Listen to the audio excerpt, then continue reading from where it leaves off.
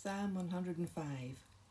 Please read Psalm 105. It has 45 verses.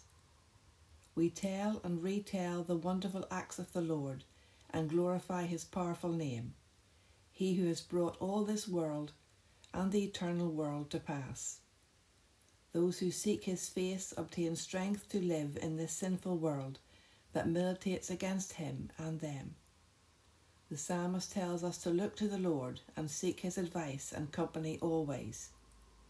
We are to remember the calling of the Lord, of his servant Abraham, and the faithfulness that keeps us as his chosen people, the children of Jacob.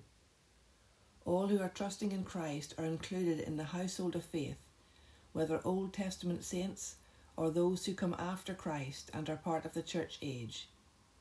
God remembers his covenant to redeem a people for himself and bring them to the reality of a promised land, both physical Canaan and the spiritual home of all the saints of God, heaven. When the people of the Lord wandered and had no home in this life, he kept them and allowed no one to oppress them and make them afraid, for he was their God and their portion forever. They may have been relatively few, but the mark of the covenant was in them, and God did not permit the troubling of his anointed ones. God sent Joseph to deliver them, and they put him in shackles and made him a slave. Joseph found himself in prison, and the Lord raised him up to be a leader in the land and to deliver many people out of the grip of famine. God brought his people to Egypt, where they became many and caused fear in the Egyptians, who then oppressed them with hard labour and slavery.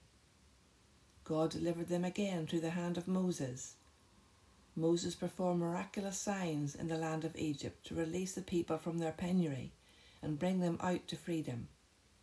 The people of God left Egypt laden with treasures because of the favour of the Lord to them. God sent them cloud and fire to comfort them with his presence, and gave manna and quail to eat and water from the rock to drink. God kept his promise and brought his people out of bondage, giving them shouts of joy and delivering the land into their possession. Praise the Lord.